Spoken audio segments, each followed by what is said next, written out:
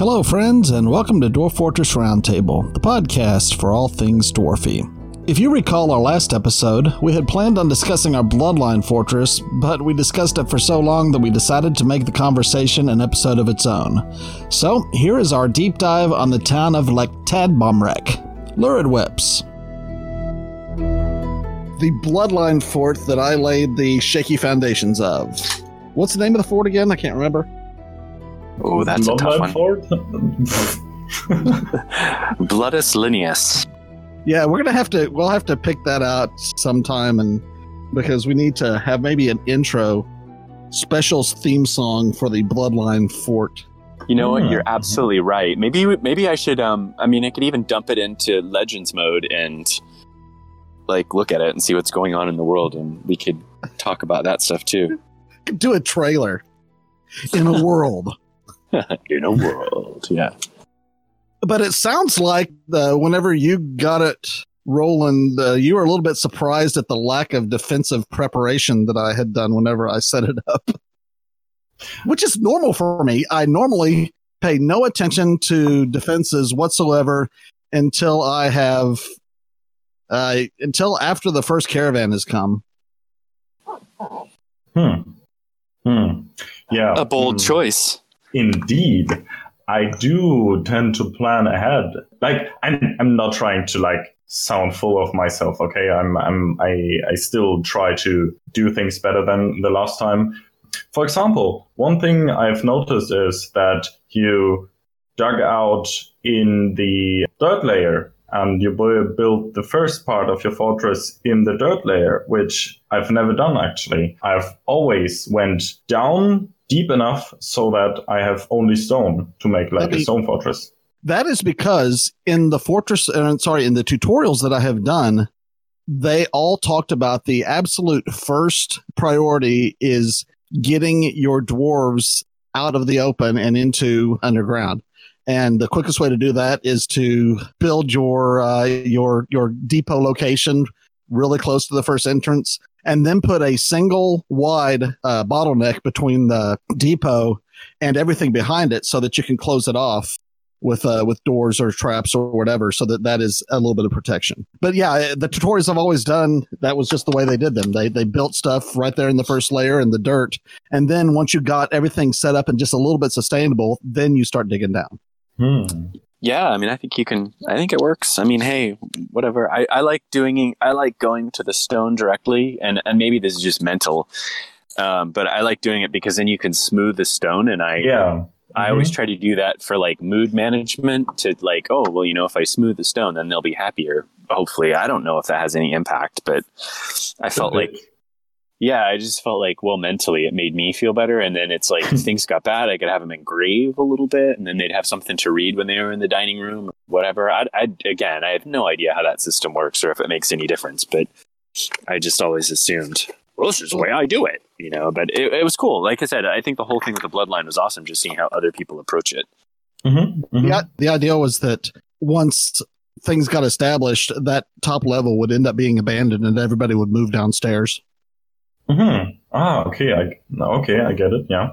Or maybe it becomes housing for the new migrants to the fort, and then until they can make their own bedrooms in the main fort. Or the kindergarten. That's right. Or a giant farm. Oh yeah, about the farm. Tony, you saw what I did with the farm? Yeah. Do you want to describe it? Yeah. So first. The farm that Johan did was kind of in the entrance, and I was like, no, this won't work. Mostly because I tend to overproduce on the food stuff. Mostly because when I played in the version before this, I had a ton of visitors, and those guys always drank all my booze. And so I had to overproduce, and now there's no one really coming to my fort, but I still tend to overproduce. And I like to have my farms closed off of the rest, so that even if I get sieged, I can just wall everyone in the tavern, and the tavern is connected to the farm layer. But the farm layer isn't connected to the outside, so the farmer has to basically go down into the fortress into the tavern, through the tavern, one layer up again, and then he is in the farming area. So that's nice and closed off. Cool. I look forward to taking a look at that. And I actually told them to stop cooking the mushrooms because I found if they do that, then they end up cooking the whole supply. And I think cooking the mushrooms kills the seeds. And then eventually you run out of plump helmet spawn and the fort dies. I've had that happen a few times. Okay, damn. I told them to stop cooking, but they can still brew, and I guess brewing doesn't destroy the seeds, so that's cool. I don't know how that would work, but it doesn't matter. That's how it does, so we'll just go with it. Well, you see, in brewing, you mostly use the mushroom stem and not the cap. And the cap is where the spores are. So let's actually contact some brewers to get some mushroom wine made and see if. Think you could. God, that would be god awful. That would be awful. Yes. I don't know if is there high enough sugar content. I do brewing, but I don't think you should do that. I'm pretty sure there are no carbohydrates in mushrooms at all. So no, you have to add sugar. Yeah, that's going to be a horrible, horrible thing to do. But if I ever make a batch, I'm going to send some to Toady and say, "Here's some Dwarven mushroom ale. Enjoy." I found. So it was interesting when I got the fort. There were some defenses up, which was awesome. But I usually build a siege entrance for my fort, which is to say, I specifically direct invaders to a very convoluted route into the fort with traps and stuff, so that they don't come in the front. Because if they come in the front, then I feel like there's like dead bodies around, and everyone kind of gets wigged out about the dead bodies. Yeah. So I started to build, I don't know if I actually finished it, but I started to build a siege entrance. And I think it was in phases. Like I used a combination of stonefall traps, which are minimally effective. And then just to get things going, because it seems like there's no metal in the fort, I used the Smashy Bridge, which is one of my favorite traps, which is you fill a hall full of bridges, and then you just have a dwarf standing on a lever, pulling the bridges and smashing, and that quite often scares the siege away. Members of the siege go missing, and they're like, "Where did Sam go? I don't know. He's dead." That usually freaks him out. But then the downside of that is there's no like stuff to take off the goblin corpses because it gets atom smashed. But it's a cheap and easy way to really hilariously destroy a siege. Dwarven whack-a-mole. Yeah, I like it. Smashy Bridge. So if you time it, like you put mechanisms on one bridge while the other one's up, then you pull it and then they kind of trade places. So one goes down and the other goes up, and it kind of becomes this nice little smashy bridge thing where it's just wham, wham, wham, wham, that's wham. Cool, yeah. Yeah, and it's like the next guy, made it through that one. The bridge didn't get me, wham, and that's them.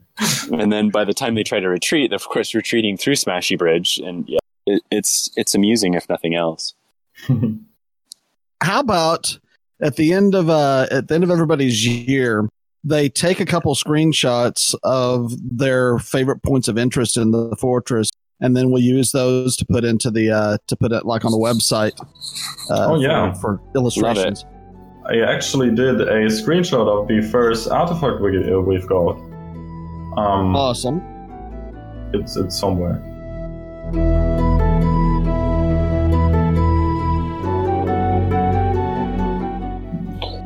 Have we had any attacks of any kind in Bloodline, like any werebeasts or micro sieges or anything? Has anything happened bad? I think some birds stole seeds, but that's the worst I've gotten so far. Yeah, I killed one of the dwarves because he started a fight in the tavern, and like killed somebody else, and so we had to deal with him in a very direct way. Cool. Oh, poor dwarf. But it wasn't grumpy. Good. I don't know why, but I tend to like name the most grumpy dwarfs so I can like check on them more easily. And I usually tend to like take obvious names like Grumpy, for example. And since I've named them, I tend to also get a bit of emotional connection to them. And so for some reason, I tend to care about Grumpy more than other dwarves, even though he's a grumpy asshole. I thought it was hilarious because I was looking at the dwarves and there was like everyone was doing really well, and then there's just one that just was a miserable git, flashing red or whatever, and I was like, what is your problem? And then I click on it and its name was Grumpy, and I was like, oh, okay, that helps. Oh, got it. Good stuff. But then if you look at her description, it's something like she loves interacting with people, generally has a sunny disposition, a positive outlook on life, and I'm like, then why are you so miserable? What is going on with you? She just had like a bad year, I guess. Maybe she got rained on. I think I named one other dwarf, but I don't exactly remember what I named him.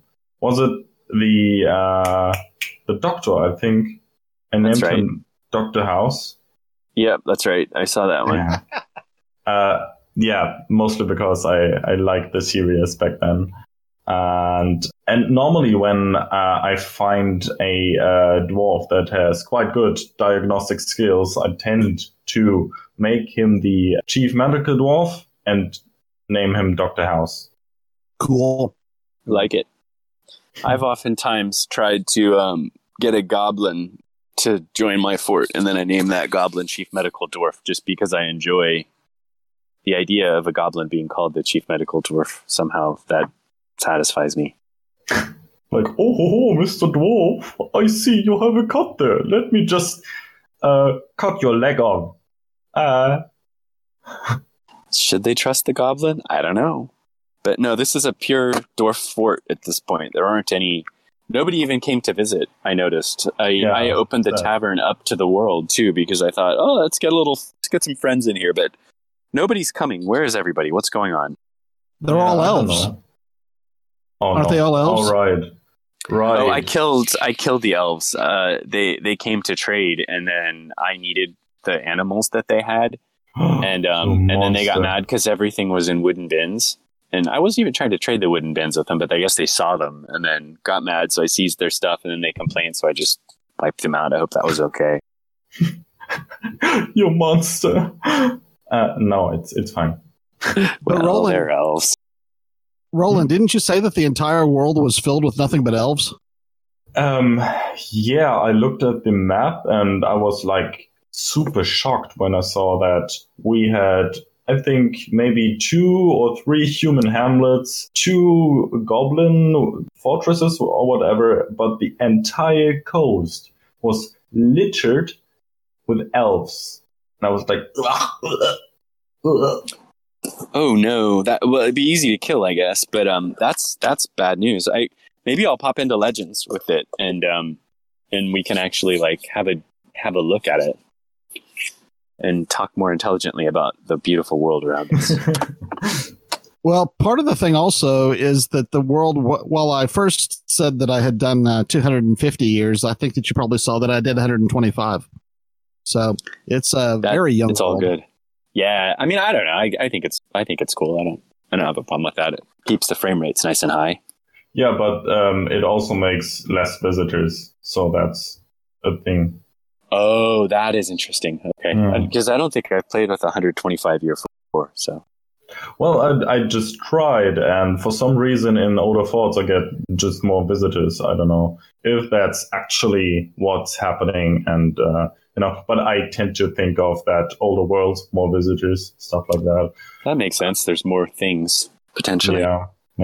But it's fine. I just have to warn you, if we ever get any kind of animal person that wants to stay, I will let them stay, because I love animal persons of any kind, especially if you have like dumb stuff like a snail man or a rat woman.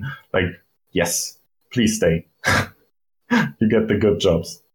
Oh, I totally agree. I mean, I want that person to be mayor. A plump helmet man mayor would be the best thing ever. Yes, that would be great. Yeah, I tried once to get hyena people integrated into my fort, and I made it so that one woman actually became queen. And the same world I'm playing right now again with another fort, and another hyena man actually came to my fort and was like, "Hey ho, I'm now working here with the migrants, with other dwarves," and I was like, "Whoa, what are you doing here?" And it was fun. I gotta ask for a rewind here for a second. You said that you wanted your mayor to be a plump helmet man. Are there plant men? Yeah, plump helmet men actually exist in the, I think, first and second caverns layer. They're quite rare, and they are really squishy. So just one hit from a dwarf will probably kill him. Okay, that reminds me of one of the monsters in the old early 80s Advanced Dungeons and Dragons that probably gave me the most nightmares from actually seeing the little illustration of it in the monster manual. And I can't even remember what it was now, but it was a fungi man. It was a walking mushroom, and for some reason, whenever I was 12 years old playing D&D, that just freaked me out to no end. I'll have to dig out my monster manual. So yeah, that's amazing. I've never seen plant people. I wonder if you could have a blackberry bush person. This is like the cordyceps, like the fungus that like infects ants or whatever, and ants and spiders, and then basically destroys their brain and then turns them into a mushroom. Oh yeah, like The Last of Us? Yeah, that's right. I think of a plump helmet man as being a pleasant version of that, not a nightmare version. I mean, I just feel like plump helmet men are just like, "Hey, how's it going?" Not, I'm in your brain. Or yeah. I imagine plump helmet man actually like a giant mushroom, like a real mushroom, completely mushroom-like, not weirdly humanoid or anything, just a mushroom with like a friendly face on its stem and little arms and little leggies, and like, "Hello guys." You know what I want is I want the plump helmet man to like stand outside my tavern and flip a sign around, like those guys do, to try to get more people into the tavern. Can we do that? Yeah, that would be cute. You said flip a sign. I thought you meant like a gang sign, like gang. No, signs. Those flippy. Yeah. The plump helmet man gang. Oh, I mean, about the update, you can actually start a plump helmet man gang. Oh my god, that would be hilarious. And the only thing you do with the gang is like go into taverns and steal all of the booze that is made from plump helmets.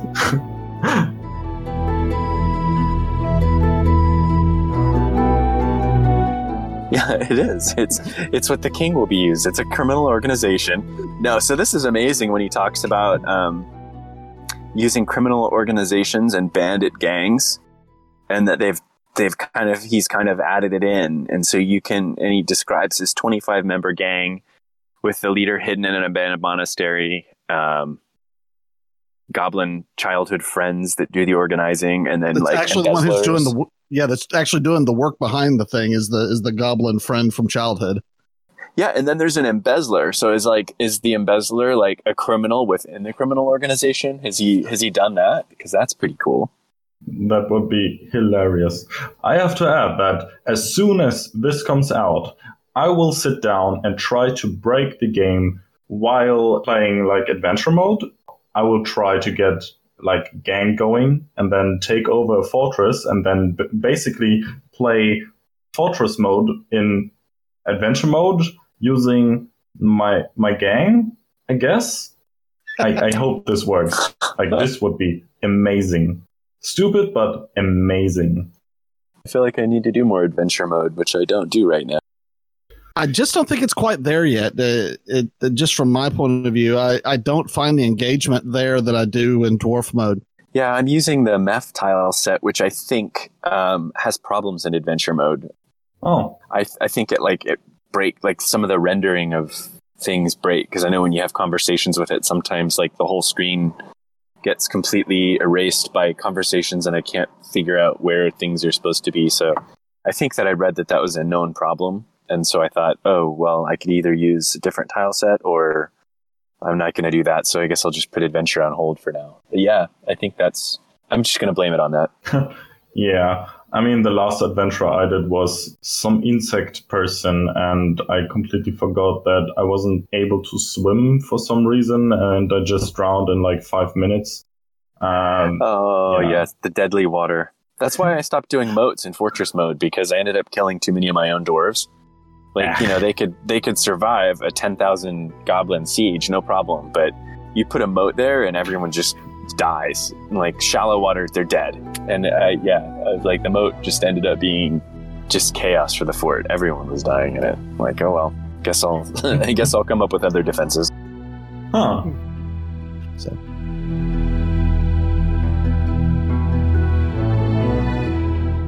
I now have the save downloaded, although my computer died and I have no Windows machine at the moment. The first components of my new box should be coming in tomorrow. I'm hoping to have it assembled by the end of the week. What I'm planning on doing is tonight going to the office and spending about 4 hours playing Dwarf Fortress on an office computer until from about maybe like 9 o'clock tonight till 1 in the morning, and seeing what I can get done there. So, what do you guys don't forget to crank the frames up? I put the frame rate really high when I played it. That's why I think that's why I finished so fast. Is because I usually, especially early on with the forts, I put my frame rate up to like 300 frames per second, and then let them do stuff, and then I hit pause and tell them to do more stuff, and then I pause it. So I definitely am abusing or using the frame rate thing. But see, I'm not sure that I know what to do next, because, typically whenever a fort gets to its third year or so, whenever it's under my full control, it is just in just a horrible mess, which, that may speak to, my preparation of fortresses and why, maybe I should think a little bit more about defense and all that to start with. But yeah, all that said, I mean, there's a siege entrance, so I think it needs more traps, and I think I didn't open it to the fort, so I think right now it's just a dead end with a bunch of traps. So you'll have to punch a hole in one end of it, which I didn't do yet because I wanted it to be fairly stable before I let goblins into it. But I mean, that might be something to look at, just see if you can see how I did Smashy Bridge and all that kind of stuff, and then the main bridge I put a bridge in to keep people out of the fort as well. Okay, I like bridges. I'm a bridge builder. I love bridges.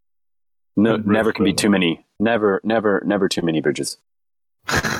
I have not actually taken a look yet to see what you guys have done with what I started with, but I think on the top level, I think that I put some temple areas in, but I didn't have the temples fully equipped yet. Oh, yeah. Those gone now?